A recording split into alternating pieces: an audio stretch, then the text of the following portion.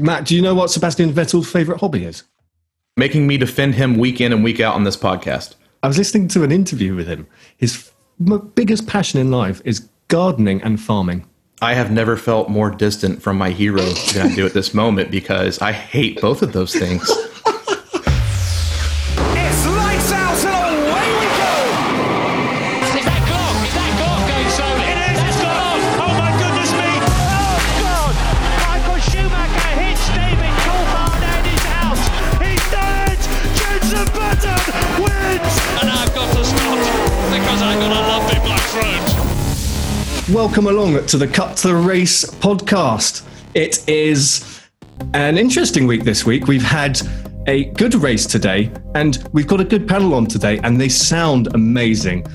Matt, you've been a bit of a robot for the duration of this podcast. How are you today? I am no longer going to Funky Town, so hopefully I'll be able to participate to my full extent today. Glad to be. Considering you're on the other side of the world, I think to our listeners, you really sound like you're sitting next to me.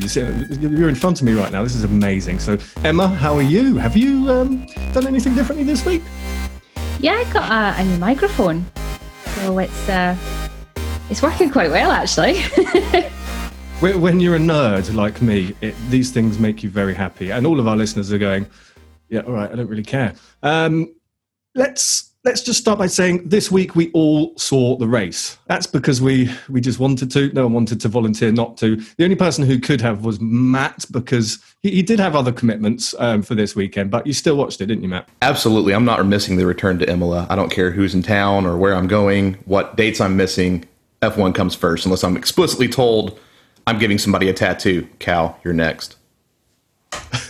So those that listened to the show last week, they know that I've just dodged a bullet because I did put my skin up for claiming this week, but no one will be guessing because we all watched it. So we're going to get into the race review a little later on in the show. Before that, we're going to go through the latest news and some rumours. We're going to discuss a bit about the history of Imola and also a bit about what's going on in the nerds at the moment.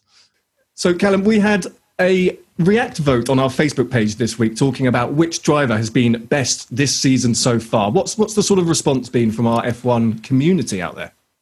The response has been ridiculous. So we had Ricciardo, Verstappen, Bottas, Leclerc and Hamilton, because they were the top 5 in the championship at the time. But I can tell you that, interestingly, Ricciardo is smashing it by over 50%. In my opinion, Gasly's been the best, but clearly the F1 fans think Ricciardo. I think Emma's been paying a lot of Scots or Aussies to be liking Danny Rick, because this is unusually high for us as well. We've had a lot of reactions on this, so Emma's been dipping into her pocket, not just for a microphone, but for Danny Rick fans as well, I think. It's funny you say that. Our Facebook page, it reaches, well, I don't know, it's a few 100,000 a week, but most of those are English. The second highest is American, and third is Australian. So we do have a lot of Australian fans that follow us, which is incredible when you're sitting in England on the other side of the world. But Matt, who would you have said is your favourite of the season so far? I'm going to be charged with bias here, but it has to be Charles Leclerc for me. Mr. Consistency. Outperforming Seb on a level that even Seb can't understand, and fighting and clawing his way into a points finish with a car that shouldn't even be there. Absolutely incredible for me. It's awe-inspiring to watch him race. I think he's getting a little bit overlooked, but Gasly's also doing amazing things. It's so tight in the top 5 on fan favorites. It's not in the points, though. And what about you? It's a pretty obvious answer for me, isn't it? It's got to be Daniel Ricciardo. It's his last season at Renault, and he's taken the car to P3 twice this season, and I absolutely love him. He's an absolute legend, an absolute hero. My husband is like, oh, Emma, really? Jealous? But yeah, I know. She was really licking that arsehole. Takes get in there to a whole new level with that. Right, Callum, who is your driver of the season? Driver of the season so far would be Pierre Gasly. I think the guy's been class. Like, the car he's in, to the positions he's been finishing in. Like, yesterday he put it on fourth on the grid. absolutely outrageous. That car shouldn't be there. It just shouldn't. So he has been magnificent for me. Magnificent. What a word. I think I agree with you, actually, Cal. It's between him and Hamilton. I'm obviously going to say Hamilton, though, because he's done some pretty amazing things this year. So we have a Nerds competition at the moment. I just quickly want to tell our listeners about, which we launched on, I think it was Friday. Now, no one's won it yet, but it was a first come first competition. The idea is that you go to www.formulanerds.com and you find Minnie Lewis. Now, if you want to find the details of this, just click on the competition. It's on our website. But essentially, Minnie Lewis is hidden somewhere within our website. And if you can find Minnie Lewis, you screenshot it to us, and then you win an original F1 painting created by our very own artist, Richard. Now, this painting is cool as hell. I'm actually gutted that I can't have it, to be honest. I even considered getting Claire to magically find Lewis, but her surname would probably give it away when that email came through. So we're going to take a quick break. On the other side, we're going to talk about news, rumours, everything about Imola, and don't go anywhere. Are you looking for F1-based content to spice up your social media feeds? Well, in that case, you're in luck. The Formula Nerds are here to cater to your every need. New from JML, The Range, Robert Dias and Asda, it's Formula Nerds Instagram. Have you ever thought about following our Facebook and Instagram feeds? You might have said, well, probably not. And that's okay. We're here to talk you through every step of the process. Follow us! Smash that like button, son! Get it done! Get some F1 content down you and beef up your socials. Welcome back. So, Callum, let's have a run through of the latest news, driver rumours. Where are we with the signings? I for one, have lost track of where we're at. Alfa Romeo have confirmed they are retaining both drivers, Antonio Giovinazzi and Kimi Räikkönen, until the end of next season. They are also keeping the partnership with Sauber running until the end of next season as well. So Alfa Romeo team could end up with a complete and utter revamp top to bottom at the end of 2021. Pierre Gasly has been confirmed for AlphaTauri next season, but Kvyat has not.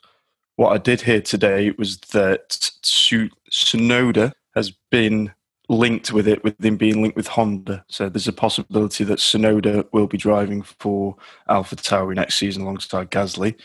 As for other driver lineups, I am not sure, but I can say that Fernando Alonso said this week that George Russell was his pick to be the future star of F1. And as the actual quote was, of all of them, George Russell is the one that surprises me every weekend. How he's driving the Williams, zero mistakes. And obviously, George Russell was made up with that. And judging by Ollie's laughing, he's clearly seen this race that happened today. He did a little bit of a Grosjean, didn't he? And pissed all over Alonso's comments. So Alonso is hoping that article will be forever deleted after Russell today. Jumping on the Williams train, we had discussed last week whether or not George Russell would be retained by Darlington and the Williams team going forward. It was actually announced this week that even though there's not a contract in place or any updates, that they are secure, they are safe, they will be retaining the same lineup going forward, which is a huge relief for, I think, F1 fans around the world and specifically George Russell. Shall we just talk a bit about something that's just happened in the UK, well, in England specifically? We're going back into lockdown. The first thing I thought, actually, rather than that's not very good for me, was what does this mean for all the F1 team that are based in England? From what I'm seeing so far, there are articles around about this, and I'm sure further details are going to keep coming and coming, but this is not going to impact the proceedings. Certainly, Formula One are not going to admit that at the moment. It's very much, they have the plans in place already. As other countries go into lockdown, they should be still able to continue their operations. But of course, that could change. We don't know what's going to happen. It's been an incredible season so far, and I really hope that we're not going to lose the end of it. So let's talk about this week. This is a very historic track for a number of reasons. Emma, I know you've got a lot of thoughts on this. Matt, you do too. Let's just spend 10 minutes talking about what we think about the history of this. Matt, I'm gonna pass it to you. Well, going back through the history of Imola is just a trip down memory lane because there are so many huge names attributed to it from the very beginning, highs and lows. The very first person to drive at Imola was Alberto Ascari in 52 or 53 when it opened. I mean, it doesn't get any bigger in that time frame. That was Lewis Hamilton before dominance had been seen like that. Jim Clark was the first winner there. It wasn't an actual championship race. It was one of the demo races they used to do just to basically boost awareness and try and build those relationships in the early 60s. 1982 was one of my team's biggest kerfuffles ever. That was the year that they had the elder Villeneuve and Pironi were told to slow down to save fuel, and Pironi passed him going into the last straight, and of course set off a huge show that we could do a whole podcast on, going through that rivalry and the falling out because of that. There was Gerhard Berger's massive crash in 1989 at Tamburello, one of the scariest crashes that I've ever seen in F1. That same race was actually the beginning of the turning point in the Senna-Prost rivalry. Basically, they had a gentleman's agreement going into the restart. Whoever's in first place going in the first corner will take it. Elaine held to that. I think Ayrton forgot. Passive going into it, and it just set off that entire storyline that became the story of the early 90s in F1 and really catapulted those two names even above their track success into icon realm. There's also Nigel Mansell's 360 spin in 1990, demonstrating that he is the epitome of hold my beer, watch this. And then, unfortunately, I think the thing everybody remembers Imola for was that weekend in 94. I know Emma has a little bit about one of those incidences, but people seem to forget that there was a massive inadvertent airplane crash, basically, from Rubens Barrichello that, given the circumstances of what happened that weekend, it is nothing short of a miracle that he survived, much less walked away with what he did. There is Ratzenberger on Saturday, which Emma will be touching on. I think this entire weekend from 94 is kind of the equivalent in motor racing of when the Space Shuttle Challenger exploded or when JFK was assassinated. Everybody knows where they were when they saw it live or when they saw it for the first time. And Ollie, you actually hadn't seen the Ayrton Senna crash until this week. It's emotional, even all these years later, and hard to watch, wouldn't you say?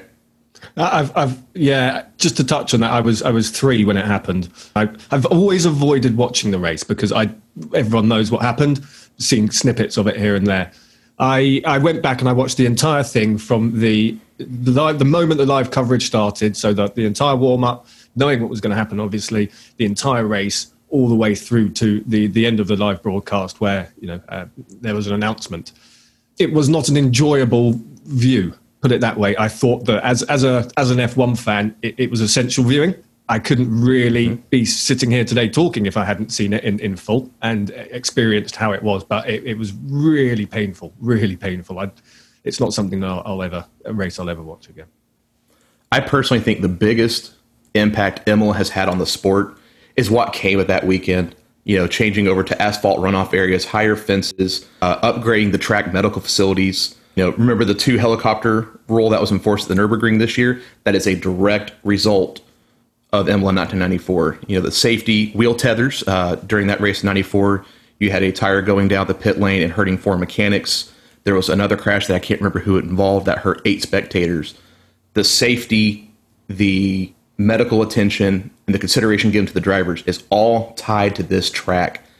And it just, going back through and seeing some of these stark reminders of great events and dark events is a reminder of why this track is so important, why it's so historical, and why it's named after the boss, Enzo Ferrari. I think we'll talk about the Sunday of that weekend a little bit, but before we do, let's talk about what happened before that, because it's occasionally overshadowed, don't you think, Emma?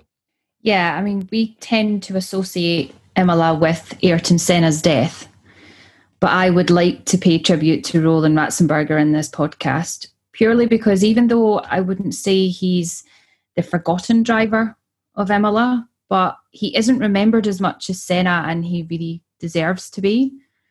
So not many fans know much about him, apart from his accident during qualifying. It led to his death, but not a lot of fans know how popular and well respected he was throughout the paddock, not just from his team and his peers, but from other drivers as well, because they all spent a lot of time racing against him in other championships.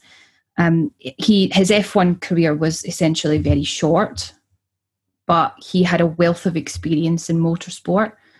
His career started back in 1983 when he raced the German Formula Ford Championship, and he had a lot of success in this category as well. He finished second in the German championships, and then he finished on the podium at Brands Hatch for the Formula Ford Festival as well. So not a lot of fans know much about Roland Ratzenberger. As soon as you hear his name, you automatically remember his death rather than what came before that. In 1987, he competed in the World Touring Car Championships as well, and then he moved on to British Formula 3000. So you can see this driving experience starting to flourish with the results that he was getting in all of these different championships. He then entered into Le Mans, and he drove in the Group C supercars, and his best finish was 5th for Toyota back in 1993.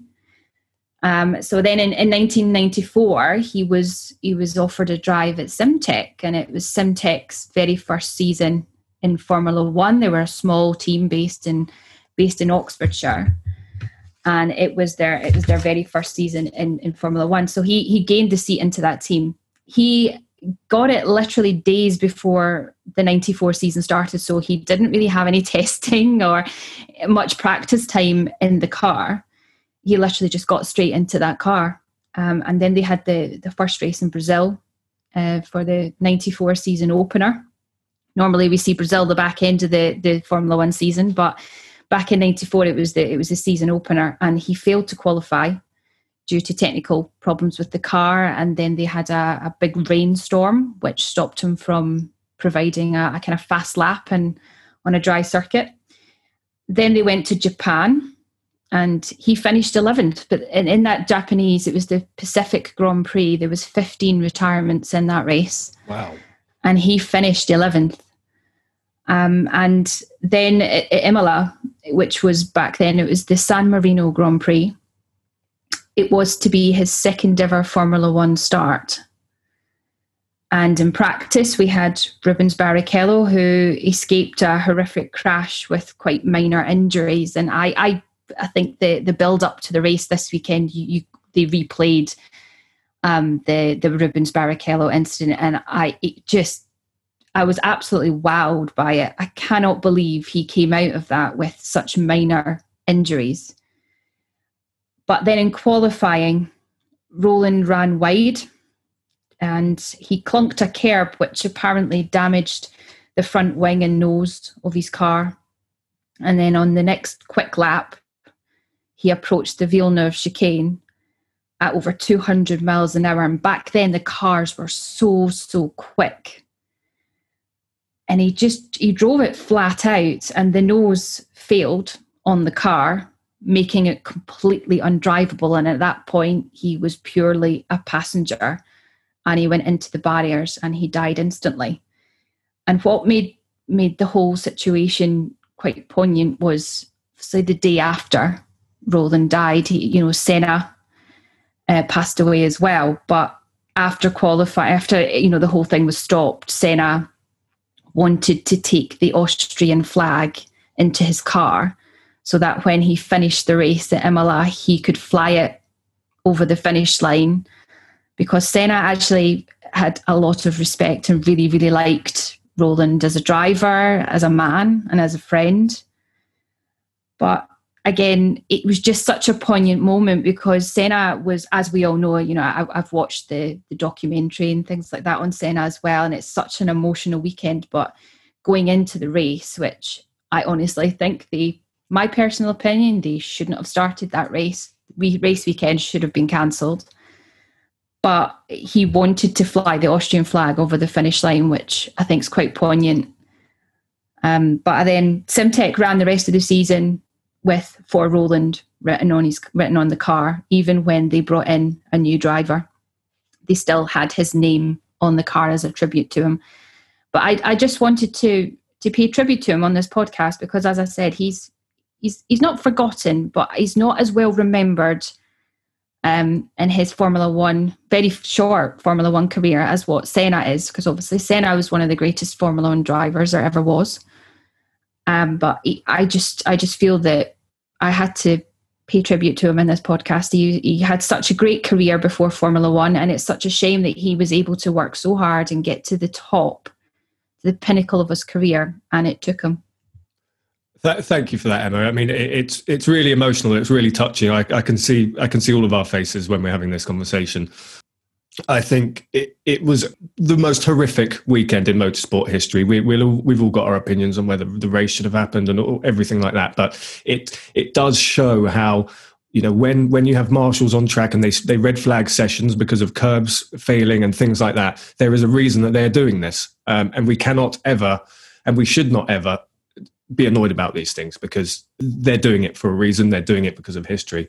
We did run a poll on our Facebook group this weekend asking, how do you feel about Imola coming up? We had a lot of responses, actually. We had 112 people said they can't wait. 17 said they had mixed feelings about it, but 7 said that 1994 will be the only thing that they think about this weekend. That's really interesting because during the race build-up, I watched Martin Brundle talk about Imola, and he actually said that the drivers will be thinking about Senna every time they turn into Tamburello, and that's got to have a massive effect on anyone that goes and drives that circuit now. Every time you go into Tamburello, you're going to immediately think of Ayrton Senna, and it's going to have like a kind of stigma attached to it now. So every time you go to Imola, every time you go round Tamburello, you're going to think of that race in '94, and you're going to be reminded of the horrific accidents.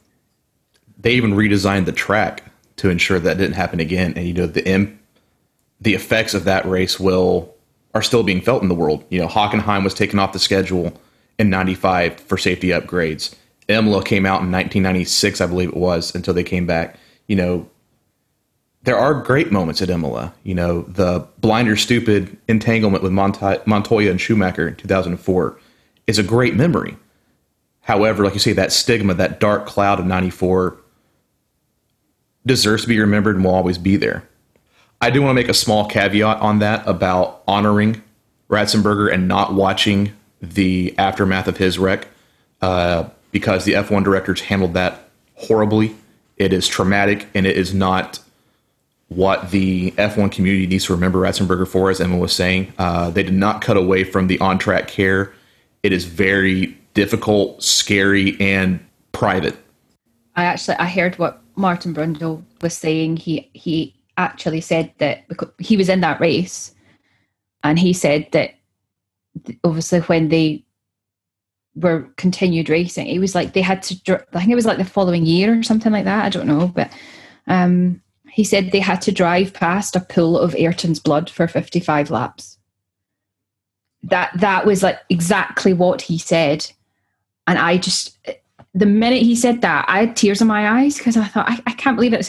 It just kind of reiterates my point of every time you drive through Tamburello, all you see is Senna in that wall. And that is quite horrific. I'd never heard that comment from Brundle, but it just sent a shiver through my spine, to be honest. And it's horrific that race restarted, really. But that's what happened. I don't think they should have gone back, but that's just my for this weekend, you mean? Yeah, well, there's a number of reasons. Like, they've made so many changes to the track, which I agree with in the sense that they had to make it a lot safer. There are areas of the circuit that they've not made any changes to, which are still actually quite dangerous. But there are areas where you had really exciting racing, and they've changed it so much to the point it's now boring.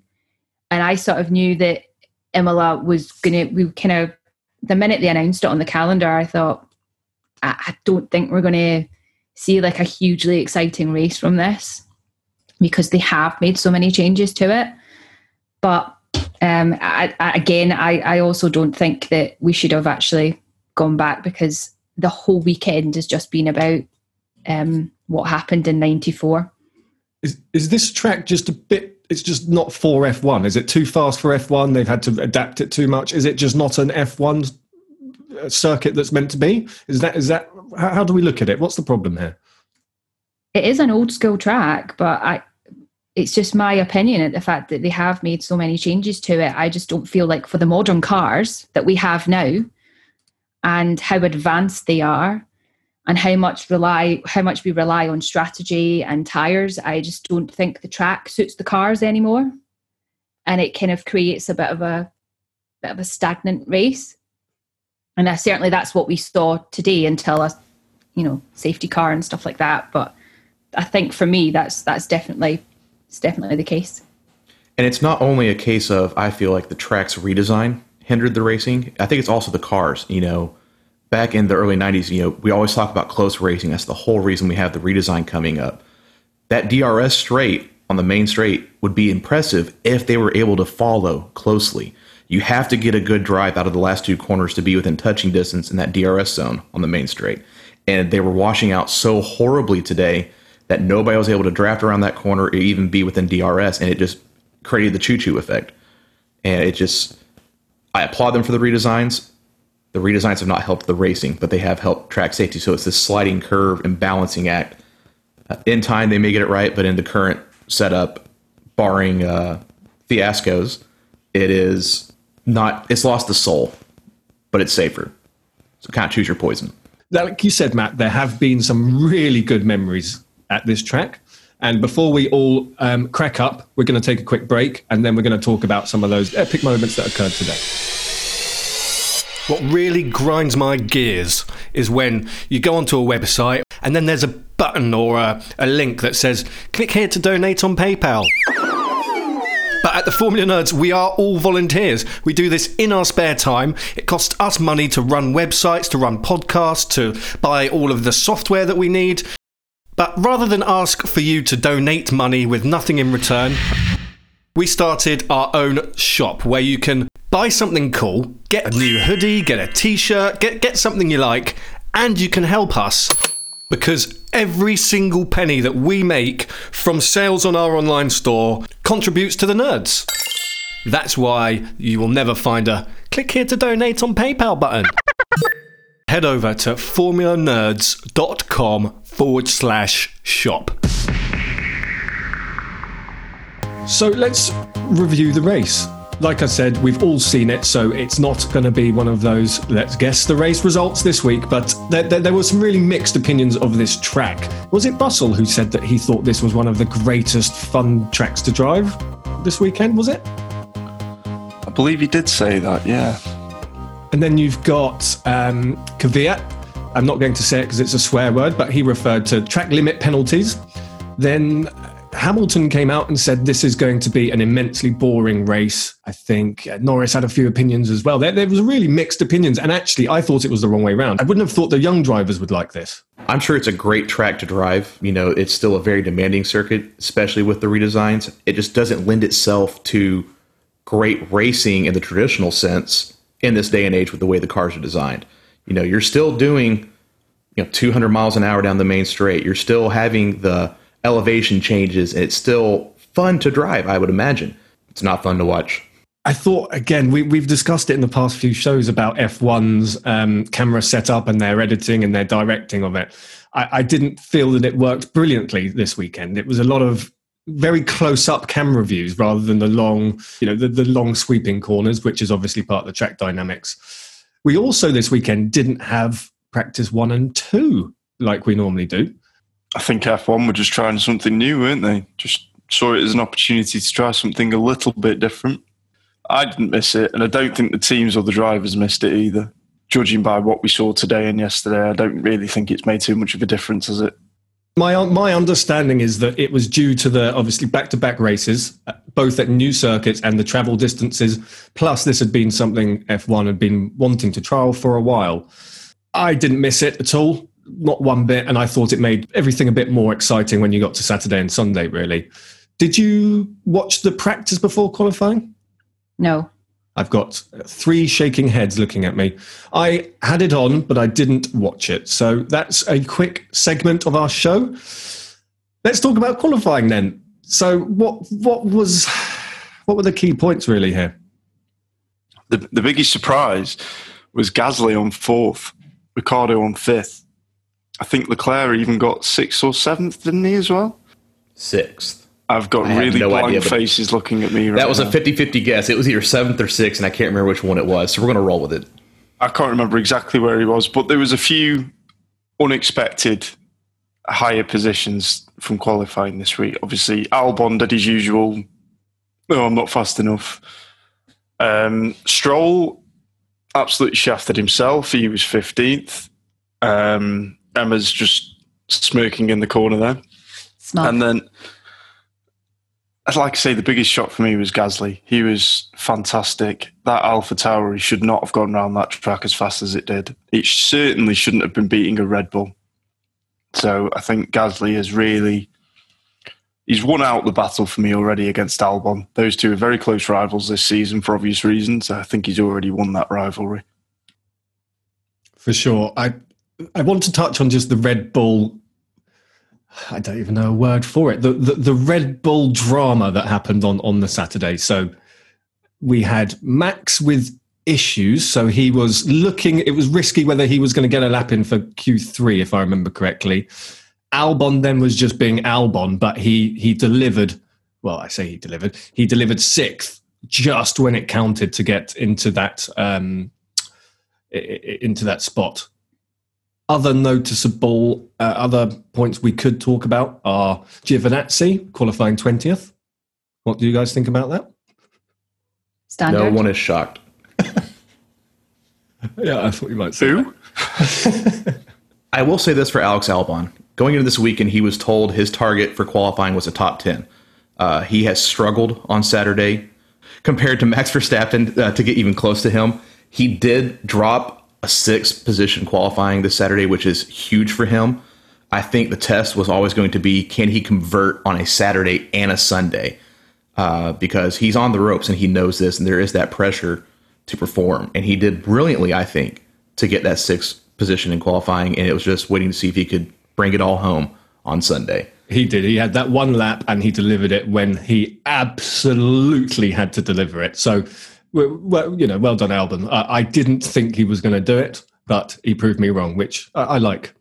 So we started the race with Bottas on pole, Hamilton in 2nd, and Verstappen in 3rd. Now, that's the story of the season, really. The top 3, they just shift around each race to make it fair, it seems. You had Gasly, like Callum said, starting in 4th, Ricciardo 5th, Albon 6th, Leclerc 7th, etc. So let's cut to the race. Who wants to talk me through the beginning?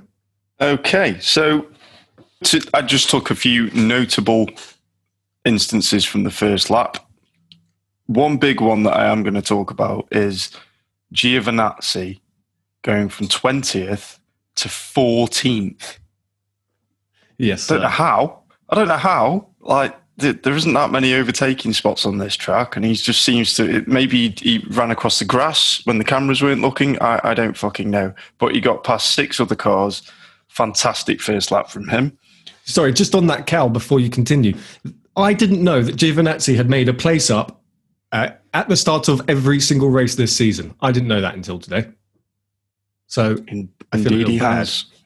He seems to start really well. It's as if he's very aware of what's going on around him at the start of every race, but then when it gets to like the end of lap 1, He forgets. And it's just like trundle along for a little Sunday drive. But yeah, I just think that he's absolutely amazing at the start. Makes up so many places. He can keep out of trouble. He knows what's going on around him. But then after lap 1, it's just like, yeah. It's like when they were building the recipe for Giovinazzi, they sprinkled in a heavy dose of starting prowess, and then they forgot, we have to do something about the other 62 laps of this race today. His start craft is unparalleled, and then he goes, I have to maintain these tires and fuel for the rest of the race? Yeah, that's not going to work for me. We're going to have to figure something out. Where did he finish? I'm curious now. I'm really curious. He finished in the top 10. Oh, yes, he did. Sorry, yeah, he did. Alpha had a 9th and 10th place finish in this. So, I mean, maybe he got the recipe right today. Who knows? Yeah, they sprinkled on those ingredients for him. Okay, so also, first lap antics. Stroll started 15th. He dropped down to 20th by the end of the first lap because he had contact with Ocon. To be honest with you, I only saw the replay once, so I couldn't quite decipher whose fault that was. If any of you know, please speak up. I think it was just a racing incident. Ocon moved across. It would have been too late for Stroll to put the brakes on and not have any contact. So I think it was just in the sort of the excitement of lap 2, trying to gain position. I think it was just a racing incident, as much as I hate saying that, because I would have loved to have put that on Stroll. Did you see her smiling the whole time she said that? Emma's cheering. And this is also the second week in a row that he's done this, isn't it? Yeah, it's becoming less of a racing incident and more of a normality now, isn't it, for Stroll? And if we're going to talk about the inability, he didn't have time to stop, Carlos Sainz begs to differ. So after lap 1... Okay, do you want me to go through it then, yeah? Well, I'm just looking. After lap 1, nothing happened. But go through it, Cal, if there's anything else on it. Yeah, I mean, obviously, we saw pretty early on in the lap that Magnussen was spinning, and we all thought, oh, here we go again. Haas in the gravel. I believe it was Vettel's fault. It was Vettel's fault, wasn't it? Yes. Yeah, I'm just reiterating that for Matt to really bring the joy out of the American in the room. I literally struck that note from my notes. I didn't want to talk about it. I was hoping everybody else would miss that, but that was 100% Seb's fault. Matt, I put that in bold, underlined, like that was ready. I meant to ask this, Matt, earlier in the show. I've been waiting to ask you this all week. Matt, do you know what Sebastian Vettel's favourite hobby is? Making me defend him week in and week out on this podcast. That's good. That's a good answer. I was listening to an interview with him. His biggest passion in life is gardening and farming. I have never felt more distant from my hero than I do at this moment because I hate both of those things. Your face, Emma, your face. Oh my God, I'm not even joking either. He said this on a podcast interview made by F1. It is so worth a listen. I was on the floor in tears laughing. I mean, I know the man loves the Beatles, and that was one of the things that initially drew me to him, and I now have to reevaluate everything. I was already struggling enough with him going to Aston Martin next year. Now you drop this on me. Why are you destroying my heroes, Ollie? Because it gives me massive pleasure. He's dragging Ferrari through the mud behind his tractor is what he's doing. And before this episode, I said, let's not digress. So Cal, continue. So also on that first lap, we saw Verstappen go up to second. He took Hamilton. The first sort of, going into the first sort of 2 corners, Verstappen got a really good start. Hamilton seemed to get a good start, but so did Ricciardo and Gasly behind. So Gasly tried to take Hamilton. He had to back out, meaning that Ricciardo got Gasly. Hamilton slowed down a little bit, so Verstappen got Hamilton, and Bottas just carried on as normal. Who's that? Have we got someone else with us today? Yeah, Esme's in the room. Lap 6, Sainz overtook Norris for 9th. Perez was in 11th on medium tyres, and that's when I sort of started to think he's going to go on a really long stint on those tyres and aim for 4th, because it all became a sort of strategy race because nothing really has been happening. It was a pretty standard start, and then it just became more about strategy and who can overtake through the pit stops, you know, the undercut and the overcut, and it became more about that rather than any racing, because we were actually finding that drivers couldn't get close to the driver in front. There's only 1 DRS zone, if I'm right, but I really think there should have been 2 at Imola. So it was quite hard to overtake. So it then became a more of a strategic race through the pit stops than anything else. Emma, where would you have put that second DRS zone? I'm very curious. Do you know what? I was talking about this with my husband, and we agreed on it. I can't actually remember where it was. I've got the track map in front of me, and I'm just thinking, I can't We were see. talking about it and I can't remember. But to describe it, I would struggle as well. But I think Yeah. there is one or two opportunities. So this was then it was, Callum, what race did you compare this to? Monaco. It was a fucking convoy for 63 laps, basically, wasn't it? Jesus Christ. Well, not 63, but it certainly was for a while. And 90% of the race was a convoy, let's face it. All right. There was a few moments that made it fun and special, but the rest of it was just like Monaco. I do try and make every race sound brilliant on the podcast, but at this stage I was thinking, oh dear, this is a disaster. So on lap 9, Gasly was asked to box. He had a terminal situation with the car and retired. That is devastating. I think I just screamed at the telly, and that was about it. It was really angry feelings. I am not the biggest Pierre Gasly fan, but I felt my soul leave my body and actually scared my dog because there was a just gut-wrenching Darth Vader style no when he pulled out.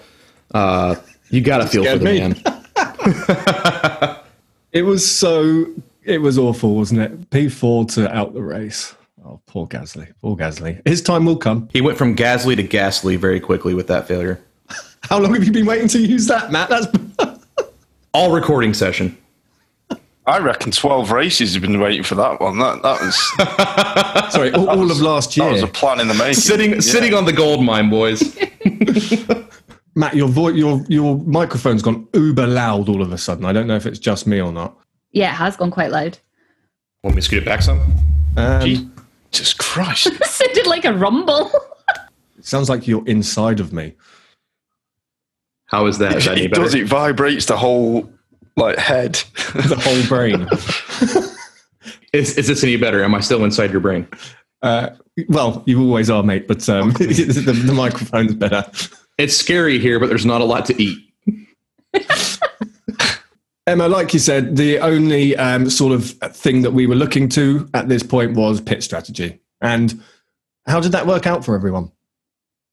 Well, so on lap 14, you started to see some of the midfield drivers who were fighting for position through the pit stops. They started to pit. So you had Leclerc, Norris and Ocon.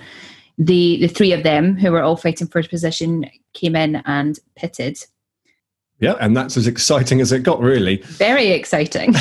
Then Mercedes, they just showed again how much they love Bottas, didn't they? And they pitted him from the lead. Hamilton was asked to extend his stint, which I think what they were trying to do was so that Hamilton could get a big enough gap to be able to then pit and still come out ahead of Bottas. So Mercedes essentially, they did what they always do, and they shafted Bottas. They were actually reacting to the Max undercut on lap 19. That was the correct strategy call at that time, given the info they had, in my opinion. But I don't get paid the millions that James Allison and Bono do. So, also, we can't forget that Bottas had damage to his floor, which he got on lap 2. So everyone was pretty vague on this. No one really knew why or how he did it, but he did have damage. And there was actually some debris stuck in the car behind the barge board. So that was hindering him. I think at this point they thought, right, we need Lewis to stay out, get a big gap. We need to win this race. We need to win our 7th title in style. Bottas might get caught here. I think they just played it safe. Did we as viewers know that Bottas had that issue at the time? No, we didn't, did we? No, Bottas was told on lap 22 that he had floor damage. Hamilton had been pulling away from him quite quickly and Verstappen was closing in behind him. So they had to let him know. They said that he got this lap damage on lap 2, probably because of debris from another car, possibly Stroll, probably was Stroll's Stroll. wing. Yeah. Stroll again. Yeah, bloody hell. Always Stroll. Yeah, always Stroll. But the damage was quite significant to the point that it was slowing him down slightly. So Lewis goes into the lead from 3rd. Obviously, Max pitted. So did Bottas, like we've just said. Lewis is then in the lead. In terms of, is there anything after that happened that you want to talk about? Because there's nothing, I can't see anything that happened after that. There was just a couple of things that I kind of was thinking about in terms of strategy while watching the race. It was just in regards to what is Hamilton going to do? Is he going to pit? Is he going to be able to hold out on the tyres that he had? He was pulling out fastest laps after fastest laps. So I think he had a gap of about 26 and a half seconds to be able to overcut the both of them, to be able to overcut Bottas and Verstappen. So we were thinking that maybe Hamilton could do another 10 more laps. He was already catching up on Stroll, who was at the back of the pack.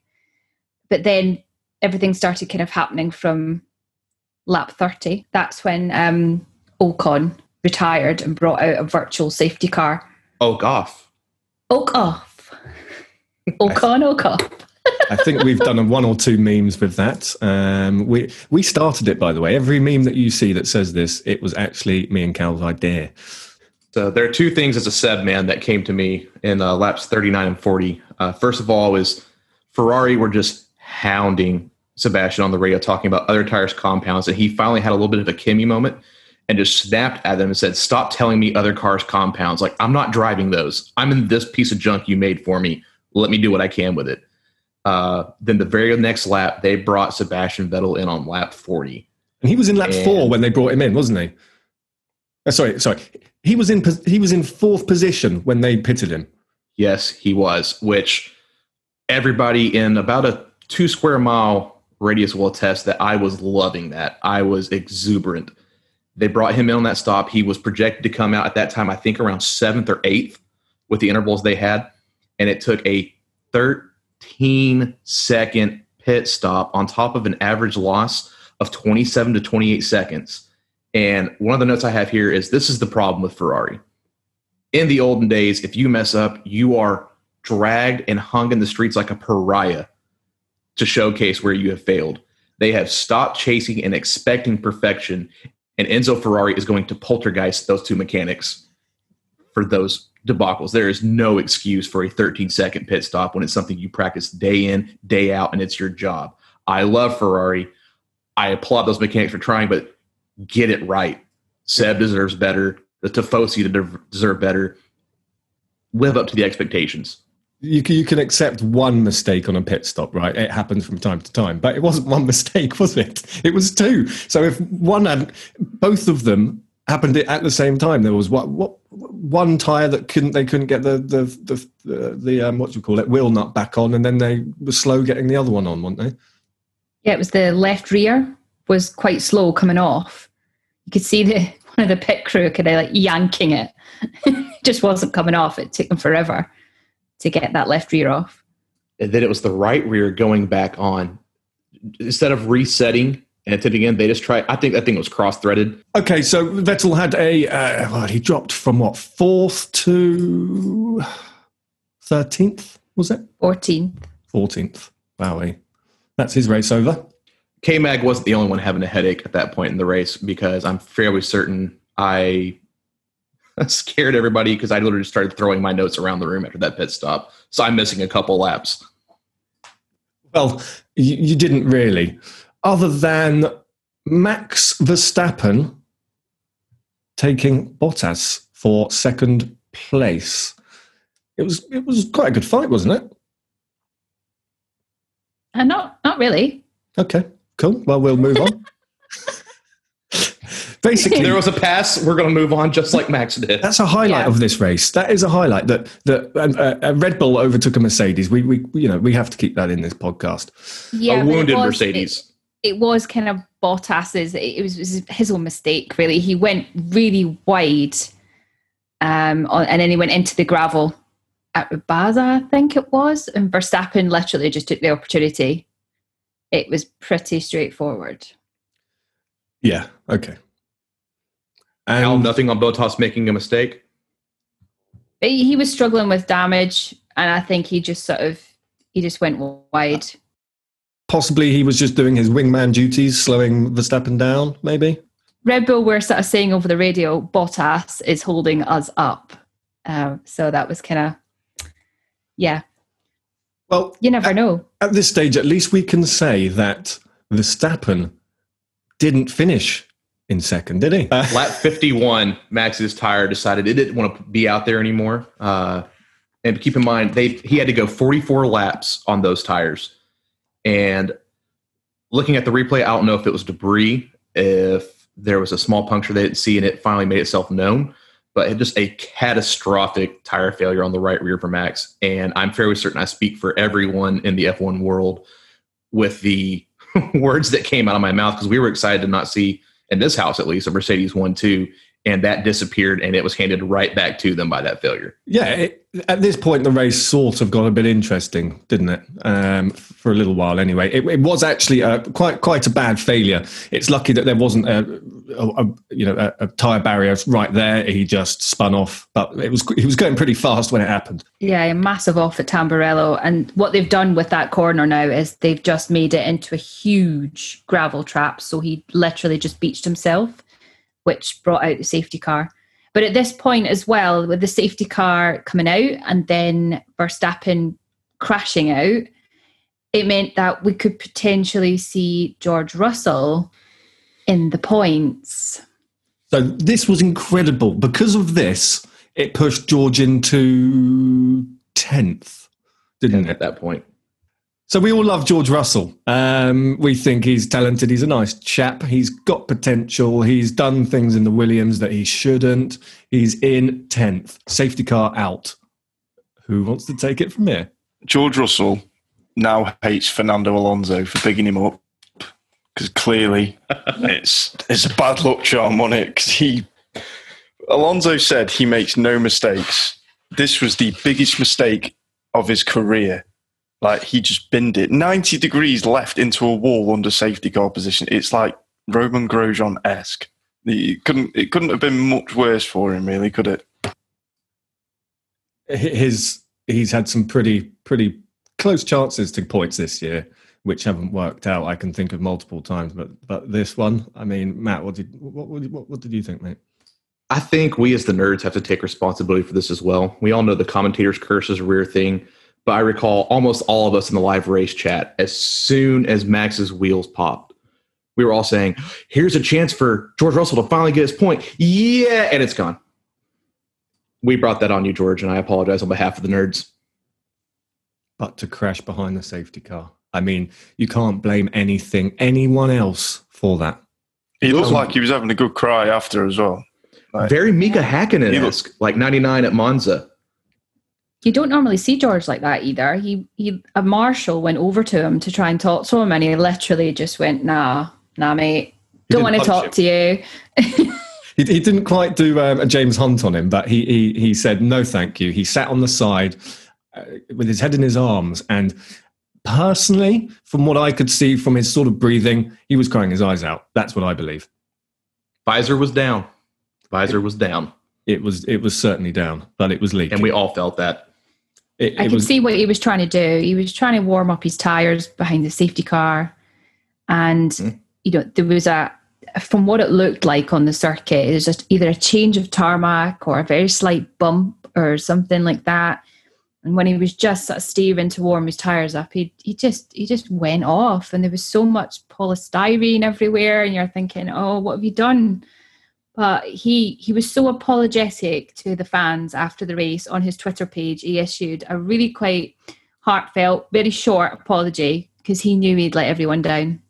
I think the thing is, we've all been pulling for the points, and he had it done. It was done and dusted. He had Nicholas Latifi behind him to block. It was there for the taking, and it just slipped through their fingers. And he had it achieved. It may have crept into his head, and then to watch it just leave. I don't want to envy his mindset today and tonight, having to relive that moment. Rubbing my hands together in anticipation here. So everyone starts to pit through the safety car, including Lance Stroll. He comes in really, really hot through the pits, and he runs into the pit box. Completely forgot. He essentially runs a mechanic over. I came in like a racing point.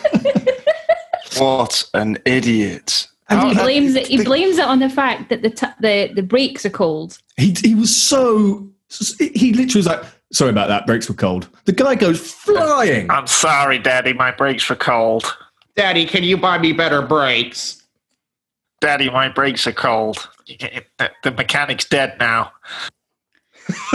That's quite a scary impersonation there, Cal. He, for our listeners, no one died. The mechanic was okay, we believe, but he did need medical attention, didn't he? Yeah, he did, yeah. And Stroll issued it. You just basically said, like, I'm sorry, brakes were cold. But poor guy.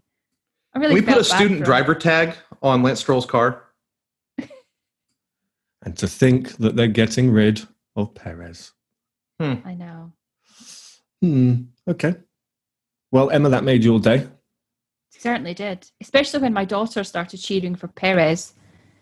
You know, she's like looking at the Formula One. She's like, oh, I'll support the pink cars because she absolutely loves pink. So I said, right, okay.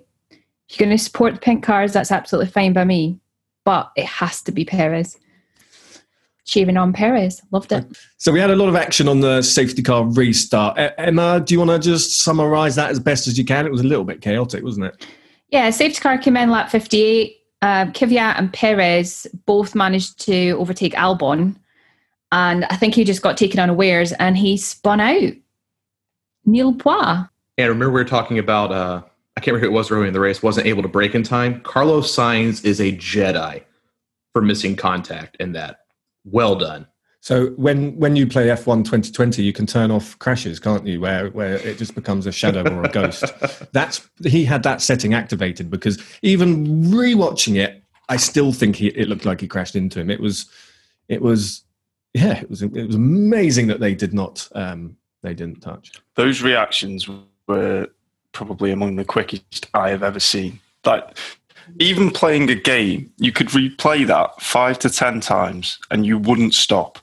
You wouldn't stop, even with the quickest reactions on a game. Never mind in a physical car, with physical conditions, with more to think about. He stopped the car. I don't know how, no damage.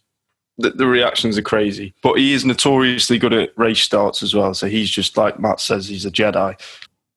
He was up there. That was up there with Max Verstappen saving in Brazil when his car spun going on the opening, going on the pit straight. That was up there with that, I think, in terms of how on earth did you continue in that race.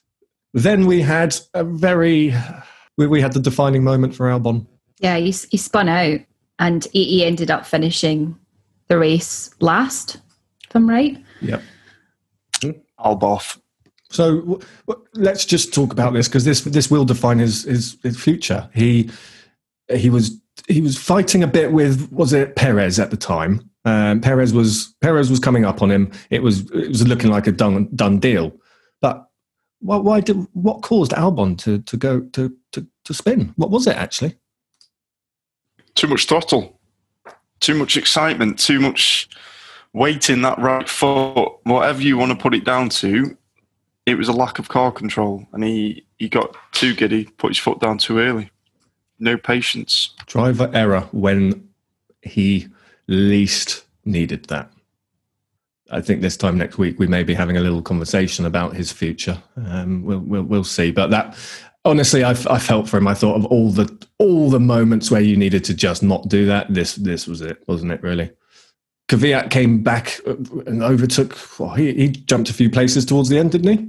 He was like, we usually call him the torpedo, don't we? He's notorious for crashing in extreme style, but he was a different kind of torpedo today. He actually had a really, really good, solid drive, and especially towards the end, he overtook 3 or 4 cars, and I think he ended up finishing in 4th, I believe, didn't he? Fourth. So fourth in front of Leclerc. Yeah, he got that 4th spot that Gasly should have had. He did that for his teammate today, so that was really nice to see. You could argue that Albon should have had, but we won't go there. And that was, as I have it, the race. Well, there's just one tiny thing as everyone was crossing the line.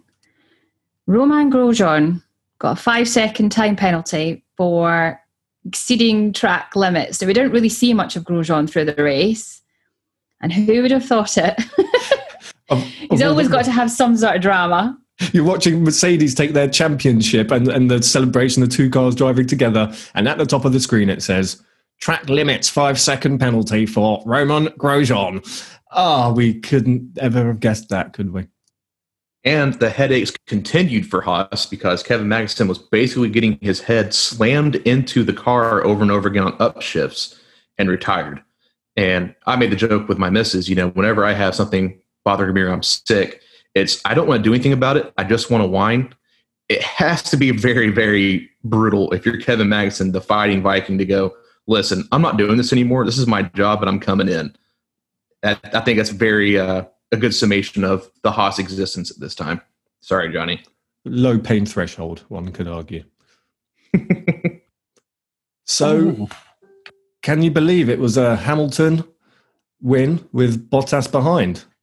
He can't have had that many problems with his car, can he? Because he finished in second. There's only one person who can talk about who was the last man on the podium. Daniel Ricciardo, once again. As I said before, he's an absolute hero, absolute legend. Love him to bits. And to see him on the podium again was just quite heartwarming for me. And, seeing him doing a shoey was awesome. So I am super, super happy. He really played the game very well in terms of the strategy today. So yeah, absolutely ecstatic to see him up there in third place. Daniel Ricciardo is so kind for sharing his shoey. Lewis Hamilton, I did not think he would drink that. Oh my God, that really was an unexpected. That was the highlight of the race, I think, the most unexpected thing of the whole shebangle. Matt, who was your driver of the day? And your race rating, please. Driver of the day has to be Charles again. I know I'm biased. I keep celebrating the man, but with the lack of speed we have on the straights to hold off Checo at the end there, which Checo should not have been in 6. That was a blunder from Racing Point to pit him that late in the game, sacrificing track position. Shame on you again, Racing Point. But Charles Leclerc, baby Iceman, I'm maybe coining that because the man is unflappable. He's got a lot more emotion than the Iceman. But Callum, who was your driver of the day? And Matt, what was your race rating? So out of 10, how would you rate it? I think on the whole, with everything that unfolded in the end, I'm still going to give it a 7.5 out of 10. It did have a lullaby section in the middle, but with the excitement at the beginning and just the madness after that safety car, solid 7.5. Good. So you rate this race highly. Callum, driver of the day and your rating? My driver of the day, this may shock you, I'm going to go for Giovinazzi. He started in 20th, finished in 10th. It's another points finish for him. He quietly did a very good job today, so he's got the driver of the day for me. I'm going to go for a 6.5. It didn't wow me, I'll be honest as well. I think there was 5 or 6 laps where I may have had a nap. It was all right, but I woke up to 40-odd messages in the race chat. So, yeah, a little bit of a nap. Sorry, guys. But, yeah, overall, I'm giving it a 6 out of 10. Driver of the day, Giovinazzi. So not a 6.5, it's a 6. Okay, good. Emma, driver of the day, go on. And your race rating? Daniel Ricciardo, all day. But race rating, probably a 6. I think the first 30 laps of the race was extremely boring to watch, but once we had a couple of safety cars, a couple of people retire, got quite exciting.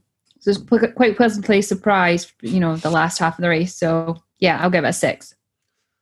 Awesome. I'm going to say my driver of the day was Kvyat, actually. I think he did pretty well. He started in 8th, he finished in 4th. That was a cracking result from him. Okay, it wasn't the most exciting performance, but it was solid. My rating is going to be a 6, I think. It would have been about a 2.5 if that incident hadn't happened and the safety car came out. Very quickly, I think Latifi has to be given a shout out this week as well. Qualified 19th, finished 11th. That was a great race from him. He gets overlooked because of George Russell. He deserves an attaboy for this week. I don't care who gets the points for Williams as long as they get it, but I want it to be George. We can't forget to say well done to the Mercedes team. They got their 7th championship in a row today. Now, that is an incredible achievement. Okay, it's not exciting. We knew it was going to happen, but we got to take our hats off, right? Nicky would. So that's our race review. what have we got coming up next week? It's no races, is there? When's the next race? Turkey. And that is going to be the weekend starting on the 13th of November. So we have got 2 weeks with no racing. And Jesus wept.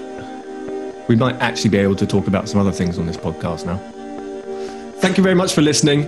This was the Cut to the Race podcast with me, Ollie. Thank you very much for joining us, Matt. Thank you for joining us as always. Be sure to follow us on Instagram and Facebook. Thank you for listening. It's been a pleasure as always. Thank you for listening. Be sure to check out our website, formulanerds.com, and get yourself over to the merch section. Get yourselves a cheeky little hoodie. Why not, eh? You certainly need one, Cal. I'm looking at what you're wearing, that Tommy Hilfiger top there. Okay, we'll see you next week. Peace out.